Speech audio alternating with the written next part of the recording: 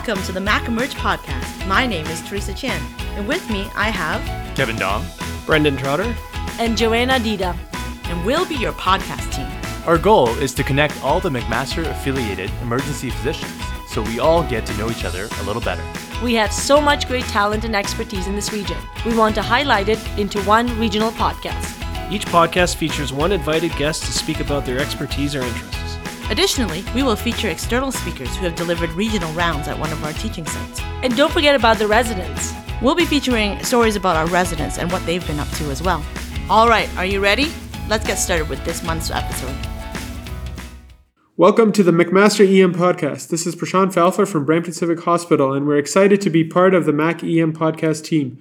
Today I'm here with my colleague Leila Salahi, also an ED physician at Brampton Civic, who has been doing some great research on ED overcrowding. Today, we will be discussing the findings of her most recent article on ED crowding. Welcome, Leila. Thank you for having me. So, Leila, tell me what brought about your interest in ED overcrowding?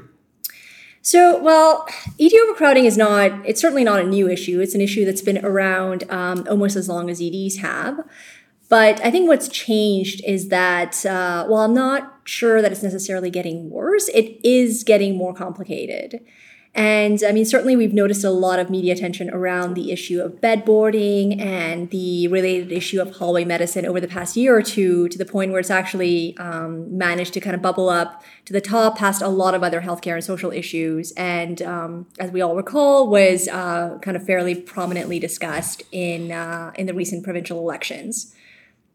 So since we work in one of the busiest EDs in the country, and we do have a fairly significant overcrowding and bedboarding issues in our ED, it seemed like a fairly natural step to just sort of, put this phenomenon under the microscope and see if we could find some useful lessons to try and improve the care that we provide to our patients. So what are some of the things that you discovered? So I think the most interesting thing that we found out, not necessarily in this study, but in looking at previous studies done on this topic, is the fact that a lot of what causes ED overcrowding lays outside of the walls of the ED itself. And this is not something that's new to kind of veteran emergency department physicians, but it's something that maybe is not as well understood to sort of the greater general public. But a lot of these studies sort of talk about the ED as being the canary in the coal mine in terms of when things fall apart in the emergency department, it really is an indication that there's some greater, much more systemic problem. And what are some of the specific causes of ED overcrowding? So the causes of emergency department overcrowding tend to vary really depending on the emergency department itself and the local healthcare environment. So, every hospital is different, and some emergency departments may have an issue with patient volume. For others, it might be lack of ED resources, like lack of nursing or physician resources or capacity. But for larger hospitals, the main problem does seem to be one of bedboarding. So bedboarding basically is when a patient has completed their ED workup, has been admitted to the hospital, and is just waiting in the emergency department for a bed to become available somewhere on the inpatient ward. And that wait time can take several hours or even days. And the studies that have looked at crowding in the ED have been fairly consistent that this is one of the main, if not the main cause of crowding, at least in larger hospitals. So knowing this literature, how do you reconcile some of the solutions we hear about how we should fix ED overcrowding? So when you hear about some of the proposed solutions to overcrowding, you really have to look at them with a critical eye. For instance, a lot of discussions around solutions, mostly in sort of the general public and the media, and to some degree at the government level, tend to gravitate again back towards this issue of increasing access to primary care or trying to get those low acuity patients, like the ones with the sprains or the ones with viral illnesses, to somehow kind of self-triage themselves away from the ED. And the problem with that is that, and there's a fair bit of evidence to support this, is that those patients, those low acuity kind of CTAS 4 and 5 patients, actually take up very little resources and don't have an impact, or certainly not a significant impact on ED flow. And also, in terms of expanding after-hours access to primary care or expanding primary care in general, this doesn't necessarily translate into reduced crowding or even reduced hospitalization. It certainly has other benefits, But reducing ED crowding doesn't seem to be one of them. Okay, so diverting low acuity patients from the ED doesn't improve ED overcrowding. Gotcha. What did you find in your research?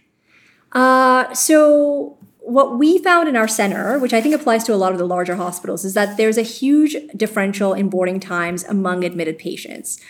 And I think we tend to think of boarded patients as a fairly homogenous group, but in fact, the wait times can actually vary immensely.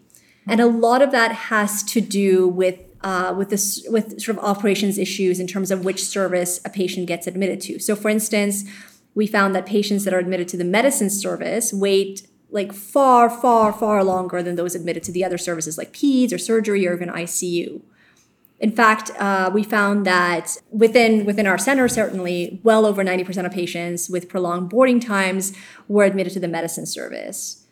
And this is not something that's really unique. That's unique to our hospital. Certainly, we've looked at some data from other hospitals, and it seems to be the case in other hospitals as well, that medicine admitted patients are very, very sort of disproportionately represented in the boarded patient population, at least in larger hospitals. So why do you think medicine patients have such great delays? So, I mean, in all fairness, medicine patients do tend to be more complicated and have longer inpatient lengths of stay. And what's more to the point is that they have fairly unpredictable inpatient lengths of stay. So there's a lot of social issues that complicate the picture with medicine patients. There's also a lot more outliers in terms of medicine patients staying in the hospital for weeks or even months, long after whatever the issue was that brought them to the hospital has been resolved.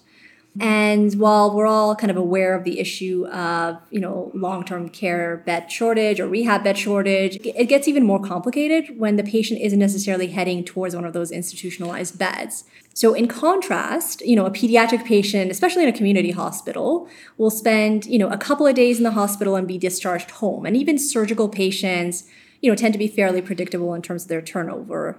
A lot of surgical beds are occupied by elective surgical patients. So those are the ones that we don't see in the emergency department. And they've already been kind of fairly optimized prior to surgery.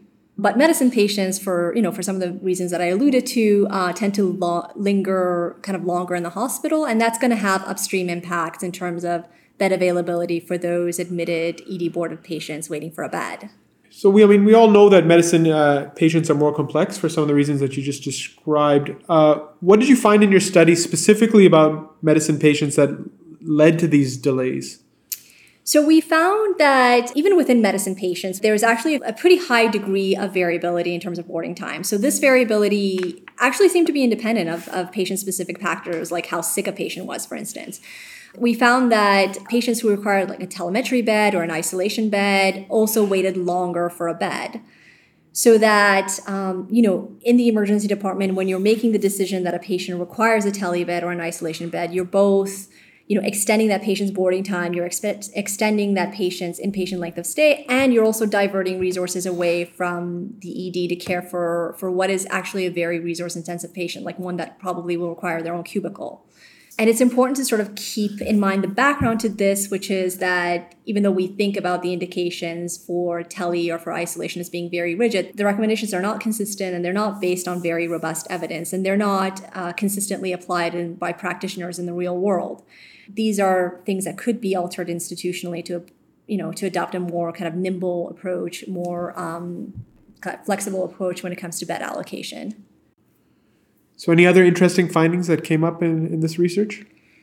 So another thing that was striking was the fact that there was a very disproportionate distribution of resource utilization that was kind of concentrated within a very small number of ED patients. So at Brampton, during the study period, we had 130,000 ED visits during that year, but there were only about 4,000 patients that had what we call prolonged boarding time. So that's only about 3% of the total number of patients that we saw during that year. And that's something that shouldn't be surprising or striking because it's such a common phenomenon in healthcare that there is this concentration of healthcare resources being used by a very, very small proportion of the population. Like, for instance, we know that in Ontario, 1% of the population uses up a third of total healthcare resources. And, whereas the bottom 50% of healthcare users only use up about 1% of total expenditures. And this sort of disproportionate kind of healthcare utilization by these high utilizers is something that we hear a lot when discussing how to change healthcare delivery. But somehow when it comes to implementation, we still seem to grab onto these very untargeted universal approaches like public education around self-triage, like patient education in general, or like, strengthening primary care. And that's not to say that those are not valuable goals, but rather to indicate that this specific problem of ED crowding really requires something a bit more nuanced and individualized. So what do you think are some solutions hospitals should be looking at?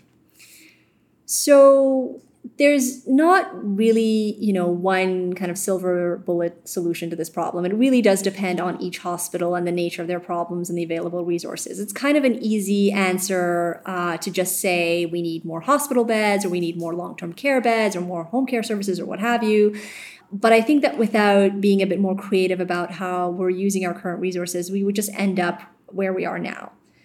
And so one thing, again, for each hospital is to look at which patients in your hospital are waiting the longest and why that is. Is there some institutional policy around isolation or around teleassignments that can be changed? Or is there some inefficiencies that can be tightened up, like around bed turnaround time or discharging inpatients earlier in the day, or using your empty beds by being a bit more creative about bed assignments? And I guess the key challenge is that all of this requires a bit more creativity and flexibility and leadership engagement. And that's not something that comes naturally to these large, sort of very incredibly complex, very rigidly run organizations like hospitals. But what I can say is that at our hospital, we've had some encouraging results in terms of cutting down our bed boarding time. Now, in terms of how we did that, there was a lot of moving parts, and we did have funding for additional beds, but we also did see a great deal of engagement at the senior leadership level in terms of making changes to the way things are done at just this fundamental administrative level, and specifically targeted to these medicine admitted patients. So we had initiatives around admission divergence, around expediting discharge of admitted patients, expediting bed turnaround time, and a number of other very overarching programs. So, Leila, what do you think is a big take-home message here for our listeners? So I think, again, the key thing is to make sure that each hospital is taking a careful and critical look sort of inward and identifying its problems and taking measures to address these in a way that is individualized and flexible and ensures accountability and sustainability sort of in the long term. Great. Thanks, Leila. Thank you. Thank you for listening to this month's episode, where Dr. Leila Salehi talks about her research in ED overcrowding. As she discussed, a lot of what causes ED overcrowding lays outside of the walls of the ED itself. In many ways, ED overcrowding is an indication of a greater systemic problem. Some of the causes of ED overcrowding that she discovered in her research include higher patient volumes, lack of resources, such as staffing, and mainly bedboarding. She also found that while typically low acuity patients are thought to take up a lot of resources and time in the emergency department, they actually take up little resources and don't have much of an impact on ED flow. As such, reducing the number of lower acuity patients in the emergency departments doesn't reduce ED overcrowding. She also discussed the variability of length of stay across different specialties, where general medicine admissions have the longest boarding times. This is for several reasons, including a lower turnover of patients and increased complicated social issues that will delay discharges. She also discovered that other reasons for bedboarding include decisions that are made in the emergency department, such as admitting patients with telemetry or on isolation protocols. Both of these can increase bedboarding times and increase ED overcrowding. Some of the solutions that were proposed are to look at patients that are waiting the longest and to look at why this is happening, but also to look at the patients who have higher turnovers and where the empty beds in the hospital are. For making change at your local hospital, it's important to address each of the issues in an individualized and creative way to ensure long-term sustainable success, and it's essential to have engagement at a senior leadership level. Thanks for listening. I hope you enjoy Teaching That Counts and the Residents' Corner.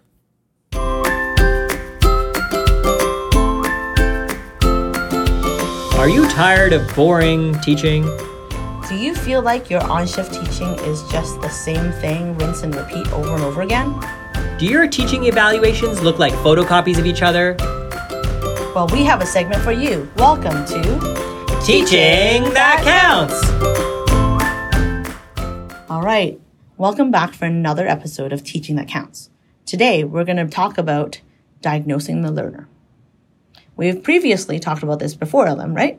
Yeah, Teresa. So we're going to go through one of our frameworks here to help us look at how do we really narrow down at what point the learner is in their sort of global pathway through medical education. So this is a very famous framework by Pangaro, and it is the RIME framework. It's an acronym, so it stands for Reporter, Interpreter, Manager, and Educator, RIME.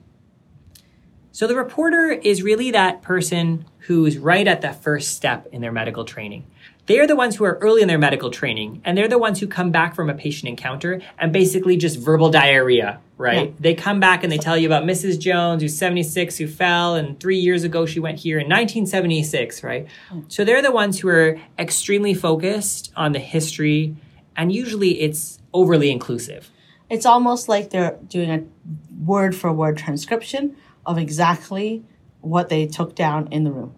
And so they're just working on that first stage of being able to integrate the history. And so that's kind of like your classic having trouble with reporter stage. The challenge with that is that as someone listening to the history, I have no way of knowing what are the important details, and does the learner know what details are important? So Teresa, what do you do with these learners? So this is where I actually tell them a little bit of insight. And Blair Bigham, who's actually a real journalist, will tell me if this is wrong. But I kind of tell them that in the emergency department, we kind of structure our history presentations like you do when you're writing an article for the newspaper. You lead with a headline, and then the most important stuff needs to come first, and then we triage out to the details out, just in case at any point, sometime during this, we know statistically that we will get interrupted to look at an ECG, get called to resus, get a phone call back and say, oh, hold it, right? And so because we know that we're in a constant state of interruption in the emergency department, then it's really important actually for us to reframe how someone might actually structure their presentation back to us. And so there's actually some resources that we'll link to on our podcast notes. But what we want to try to do is like look at the 3-minute case presentation as an example of how we might scaffold it. It's not the most elegant handout, but it is a handout that functionally says, you know, what should you put in this part, this part, this part, so that they actually understand the underlying architecture of a great case presentation for emergency medicine. So the way I sometimes frame this to learners is I say to them, imagine that I'm at home asleep and you're calling me on the phone. What are the details you want me to know right away about this patient? That's a great way to frame it. And usually it's stuff like, is this patient sick or unstable? What's your kind of gestalt for what your differential is? And what are the key historical elements, either from past medical history or from their presentation, that make you concerned about a particular diagnosis? I really try and get them to commit to those early elements, because then I can see them start to really pull out some of those important details, start to interpret some of those early details, and start pushing them further along this pathway. And a lot of the time, the reason why they have trouble with this is because they've been on other rotations where the storytelling is different. So we just have to acknowledge that we like our way a certain way, because emergency docs do not like mystery novels, and we're not like Murder, She Wrote kind of like classic people. We don't want you to hide the differential on us, because at any point we might get interrupted. We want it headline news CNN style, where they're talking about the same thing for like a bunch of times, because at some point I might get drawn away. And so the narrative structure is different, and to explain that, because sometimes our clinical clerks are presenting like we're the internist or the pediatrician. And the reason why they're confused is because they don't understand that the cultural nuances and the demands of the clinical environment are different. So laying that down as an expectation or explaining the architecture is actually really important. So that's reporter. The next stage is interpreter. So interpreter is the person that has a really good history, reports all the physical exam, but then can't put together the assessment and plan. And because assessment is so important for the plan, in fact, it's that their assessment, their 1-liner, their 3-liner, whatever it is to encapsulate the patient and build the differential, is just not gelling, right? They're the ones that, like, for some reason, knew to ask all the DVT criteria for a leg pain in the history, but then can't tell you the Wells score, right? And so that means that they're having trouble interpreting and integrating the information. And that's actually not an easy stage. We all kind of forget that it was hard to do this, but your average learner is, or even an average clinician, is pulling in data from the visual, from the auditory, from the chart, from 5 different kinds of chart, from, the collateral historian, from the social worker. Like, it goes on and on and on. And so sometimes pulling all of this data together can be actually a fairly hard task to do. I think here, one of the big elements of interpretation is also how do you rank and generate a differential? And you'll see learners struggle with this. And it's exactly like you said. On the history, they'll have nailed all these historical elements. And then you'll get the differential. And even though they asked about all these PE and DVT risk factors, neither of those will be on your differential. And so there's a disconnect between how they're taking that information and how they're analyzing it. Yeah. Or maybe that you just need to be more patient and you can say, oh, why is this and this not on your differential? And they'll be like, well, I didn't tell you, but PERC negative and yada, yada. And so, I think it's important to just probe a little bit more in their interpretation to better understand it. Because some trainees are very explicit and it's almost like they're on performance. And so they'll be like, well, I did all this stuff and my assessment plan is well score is this, PERC rule is this, heart score is this. And they're like, wow. And they have all the details. And some of them might need a little bit of probing and be like, okay, so based on your history, can we construct a well score? And they'll be like, yes, and it's this. And so some people just aren't as forward facing. And so it's just good to check in and just ask those awkward silent questions where you count to 7 while you're waiting for them to respond. So interpreter is when people are having trouble with integrating information. Okay. And so here with the interpreter stage, one of the papers that you might use to scaffold your thinking is the SNAPS model or the 1-minute preceptor model. We've previously talked about 1-minute preceptor before, but here you're trying to get them to commit. You're going to get them to commit to what's going on and then what you're going to do about that. Right. And so the idea would be that this is where you want to actually get them to hard and fast their differential, and then alter that based on the data that they have. So that you're using a differential that you went into the room with as a scaffold, but then you come out of the room, you're going to customize and make it more of a bespoke, a differential. And then that's going to be the one that you guides the rest of your plan. And so I think that using 1-minute preceptor to get them really to commit to that plan is a great way to do it. And the probing for supporting evidence, right? Because sometimes you have learners who are struggling at the interpreter phase because they can't justify or explain why they're ordering certain investigations or certain tests. And they may just be doing it because they've seen it a certain way or they've seen a similar patient and that's the care pathway they followed. And so really pulling out not just what they want to do, but why they want to do it is an essential part of this step. Yeah, that's really important. I think that that's where you can get into really good discussions around practice variation and evidence-based medicine, because those two things sometimes are intersecting in this space. We're looking at the next stage now, and that would be manager. And so management is like, what we're usually trying to do. John Charbonneau just wrote a paper in JAMA about management and how sometimes that's like everyone's ugly stepsister when it comes to diagnostic reasoning. But management reasoning is actually really important too. And so I think hardening this as one of the things that we're aiming for is that most people should be a manager for most situations. And if we can get everyone to the RIM, the manager part, then we'll have done our job.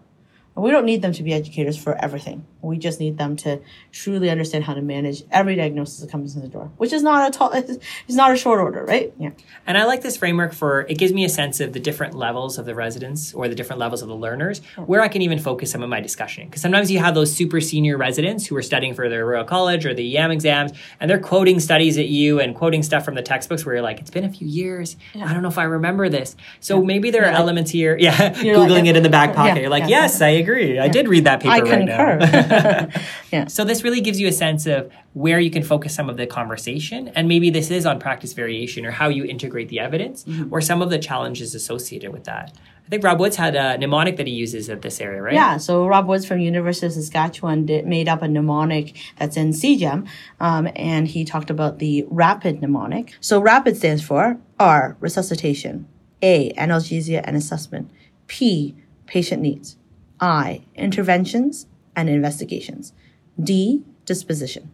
And so he came up with this framework for scaffolding someone's management plan. And it's actually very elegant because if they give you that one-liner that they were able to do, now they should take that one-liner about that patient who's a 26-year-old female with pleuritic chest pain and then apply the decision rules And now they're going to give you the rapid mnemonic. She's stable, doesn't need resuscitation. She's got some pleural chest pain. I think I'm going to give her some Tylenol. She's really worried. She has a PE. And then you're going to go and do investigations. You're like, I've done the PERC rule. She's PERC negative. She's not an OCP. She's not pregnant. So I'd like to move ahead with my, reassurance and disposition plan. So the idea would be that when you present it that way, it's like very elegant. It's just, like a snapshot of what a good management plan should look like. And so thanks to Raul, who gets a shout out for this episode. But I think it's a really great way to just really highlight some of the key facets of what you end up wanting to do. And this framework can be helpful for when you're first setting your objectives for a shift. And then within a few minutes, when you're in that first hour or two where we've talked before about setting in a checkpoint with your learner, you may realize that, we had set an objective for a management level EPA or a management level assessment, but really they're struggling and they're stuck at the reporter phase. And that 1 or 2 hour checkpoint might be where I say, we actually need to take a step back. I explain to them this framework and say, look, we're in the reporter phase. Let's use some of the techniques to really pull ourselves out of this phase and maybe push management level objectives to the next shift. And so the last stage in Pangaro's framework is educator. And this is something that we're hoping all of you aspire to be. And we're hoping that you will continue to struggle with this as we all do, and we can commiserate with you.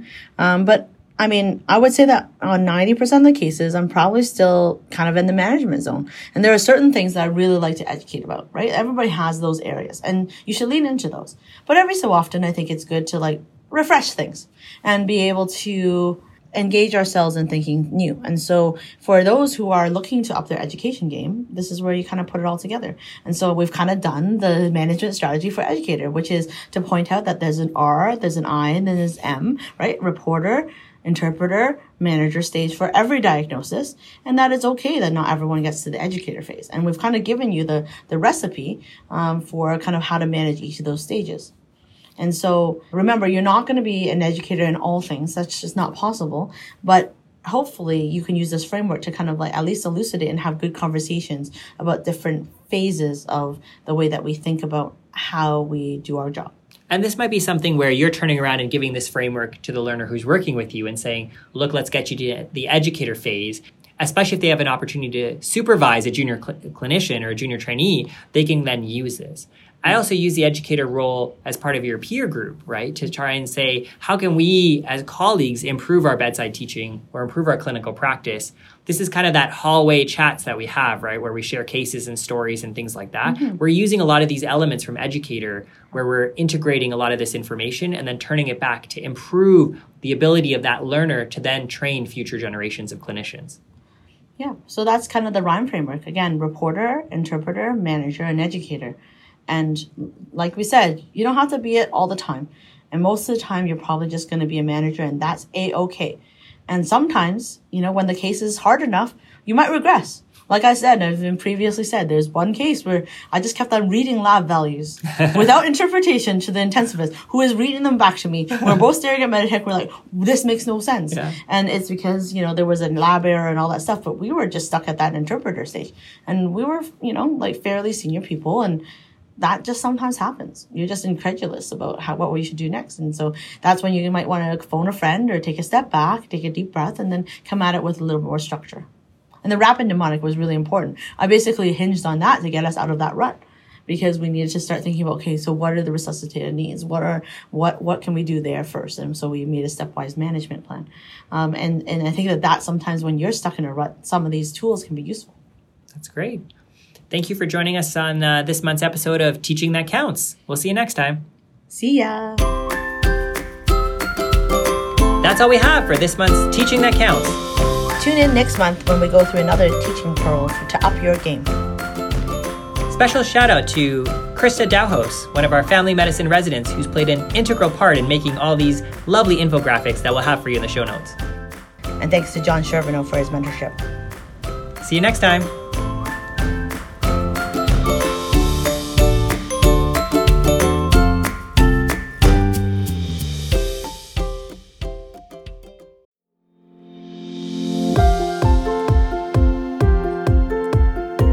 Welcome to Residence Corner, where you will learn about some of the awesome work that our McMaster Emerge residents have been up to.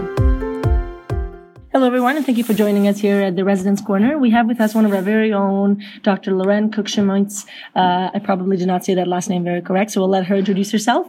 One of our very own FRCP residents here at McMaster University. Lorraine, do you want to tell us a little bit about yourself? Sure. My name is Lorraine. I'm a PGY4 in emergency medicine at MAC. And I spent last year doing a point of care subspecialty fellowship program here at McMaster. So the reason why we asked Lorraine to come and talk at our podcast is because we all know that POCUS is becoming a bigger part of a typical shift in the emergency department. And we wanted to get her opinion on the role of ultrasound in the emergency department. But before we get to that, we just want to ask a few more questions and let Lorraine tell us why she was interested in the ultrasound in the first place, or POCUS. Yeah, so I think that certainly the use of POCUS is becoming more and more prevalent in the emergency department. And we get pretty solid training early on in our residency. So I think it was the early exposure to ultrasound and PGY1 and sort of watching the other fellows go through the fellowship program and develop like expertise in kind of exciting areas of POCUS. And it was sort of my desire to develop that expertise as well. Mm-hmm. Well, it sounds like your interest in POCUS started early on in your residency training, if not even sooner than that. Based on your experience thus far, and it sounds like that has been extensive throughout your residency with the subspecialty year, where do you see the future of ultrasound going? Are we expecting our physicians in the emergency department to all be fluent in ultrasound in the near future, or is that already happening? I think it's starting to happen, certainly. And I think with the kind of training that we get as residents and the exposure that we get from early on, from PGY1 or PGY2 sort of level, I think that it will, if it hasn't already, become the standard of care in the emergency department. Certainly, I think that most of our colleagues, or almost all of our colleagues, will be pretty comfortable with the basic applications. And I think that more and more sort of younger folks and residents, as we sort of go through residency training programs and learn more of this stuff, I think that the applications are going to be more and more broad. Mm-hmm. It's interesting. It almost feels like in the very near future, like I said, if not already happening, we're going to see MDs be required to, perform basic ultrasound techniques or point of care ultrasound as if they were reading chest x-rays in the emergency room. Yeah, I think that's a very reasonable comparison. And I think that sort of as time goes on, the barriers to sort of using POCUS in your daily practice are going to become fewer. And I think that the accessibility of sort of handheld machines and stuff like that is going to become more and more. And we see this even the sort of Royal College requirements of what residents need to sort of come away from residency feeling comfortable with are expanded and including a little bit more echo and some more advanced applications. So I think we're going to see that we are becoming more and more comfortable with it, and the technology is more and more accessible. And I think it really will become a standard of care. Mm-hmm. Well, thank you, Lorraine. Thank you for coming and talking to us about your passion in ultrasound, point of care ultrasound specifically. And we look forward to seeing where, it's going to go from here.